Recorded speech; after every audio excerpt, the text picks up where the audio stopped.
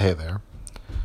So, Monday, I went to physical therapy for my 6-month checkup and tested out the range of motion in a few different directions in my legs. Good news is, on a 1 to 5 scale, where 5 is normal strength, I went from having 2s and a couple 3s actually to having 4s and a couple 5s. So, hey, stretching regularly, although not as much as I probably should here and there, which is annoying. Stretching regularly actually does help. So, so pretty excited about that. We'll be checking in with with my physical therapist the Monday before the Flying Pig 10K. So we put a little bit of a strategy together as far as some stuff for me to work on to kind of prepare for that. The biggest thing for me as far as my training is I'm going to have to basically kind of flip-flop my body composition. I'm trying to go from being top heavy with leaner, thinner legs to maybe putting a little bit of size. I can't emphasize enough how little size this will actually be in my lower body, but really slim out my upper body. So looking forward to the challenge. Got plenty of time to get it done. And for any of you that watched my IGTV from last night, I did get the meal prep book from Fit Ben Cook. Ordered that over the weekend on Amazon. Really going to get back into cooking. And the first time I know I've told you that my wife and I used to go to restaurants all the time. That's actually when I gained all the weight back after college. We were eating. It was like crazy. Like I was constantly eating at restaurants in between appointments, especially if I had a really stressful appointment. I'd be hitting drive-thrus and having sit-down meals. I mean, there were times where I probably went and ate a restaurant meal 4 or 5 times in a day. So anyway, the first time I got out of that was actually when I picked up the Men's Health. It was Cook This, Not That. It was a book by some of their guys. And it was just about making really, really simple meals. Basically restaurant meals at home, and the recipes were very straightforward, and it was kind of the nudge that I needed. It was enough of a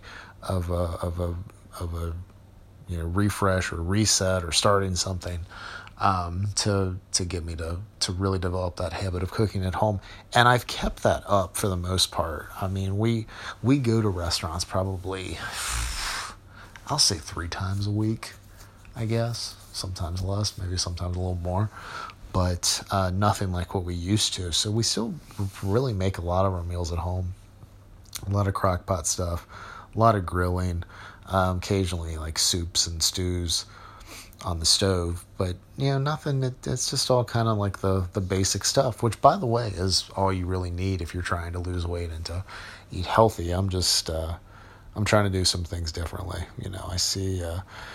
I see some of the stuff in my Instagram feed. Rash, I'm blaming you, and what people are making, and I'm like, you know what?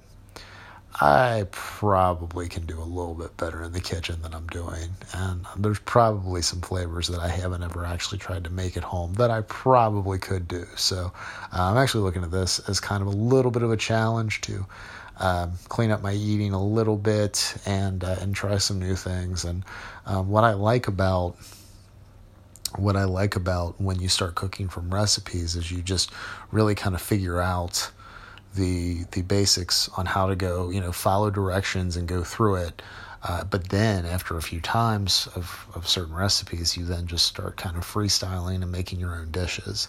It's a lot like working out. You get a workout, you follow it to the T a few times, so you kind of see how things are going. But then you start looking at different things in between that you can maybe, change not only exercises, but kind of the tempos that you're doing and putting different variables into play. And cooking, I think, is a lot like that. And I don't have a good reason as to why I got away from trying new things and trying recipes. I will say, from where I went from cooking a lot from books, and cooking seems to be one of those things that I do much better if I have a physical book. I used to print recipes offline. I know I could just pull it up on a tablet, but I don't want to get fingerprints all over the devices and all that. And it's just something about turning pages in a book. I know I sound old now. Get off my lawn. So, I'm looking at this as a challenge. So many cool things going on right now heading into the new year. And the race is just one of the many things. And we're going to see what happens. It's from a fitness perspective and within the fitness community, I think 2019 is going to be a really, really big year. Lots of folks that I've met over the last year just kind of started getting connected within the community. And when I posted my top 9 of 2018, I tried tagging people that I think we just really kind of connected this year. Most of them really in the last month. The last couple of months have been really nice. Met a lot of really, really great folks.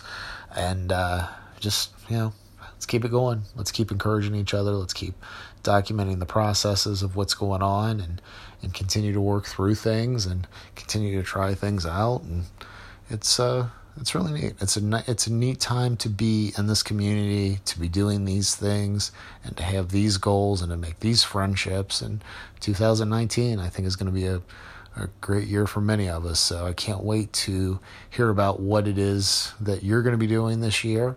Let me know.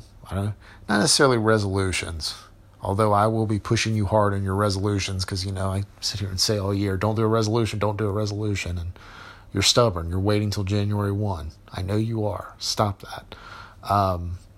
But I want to hear what your plans for 2019. So let me know. You can either email Daryl at yourlevelfitness.com. It is DARYL at yourlevelfitness.com. Or you can always DM me on Instagram. I am at yourlevelfitness on there. So looking forward to hearing from you. And thank you as always for listening. I will talk to you again real soon.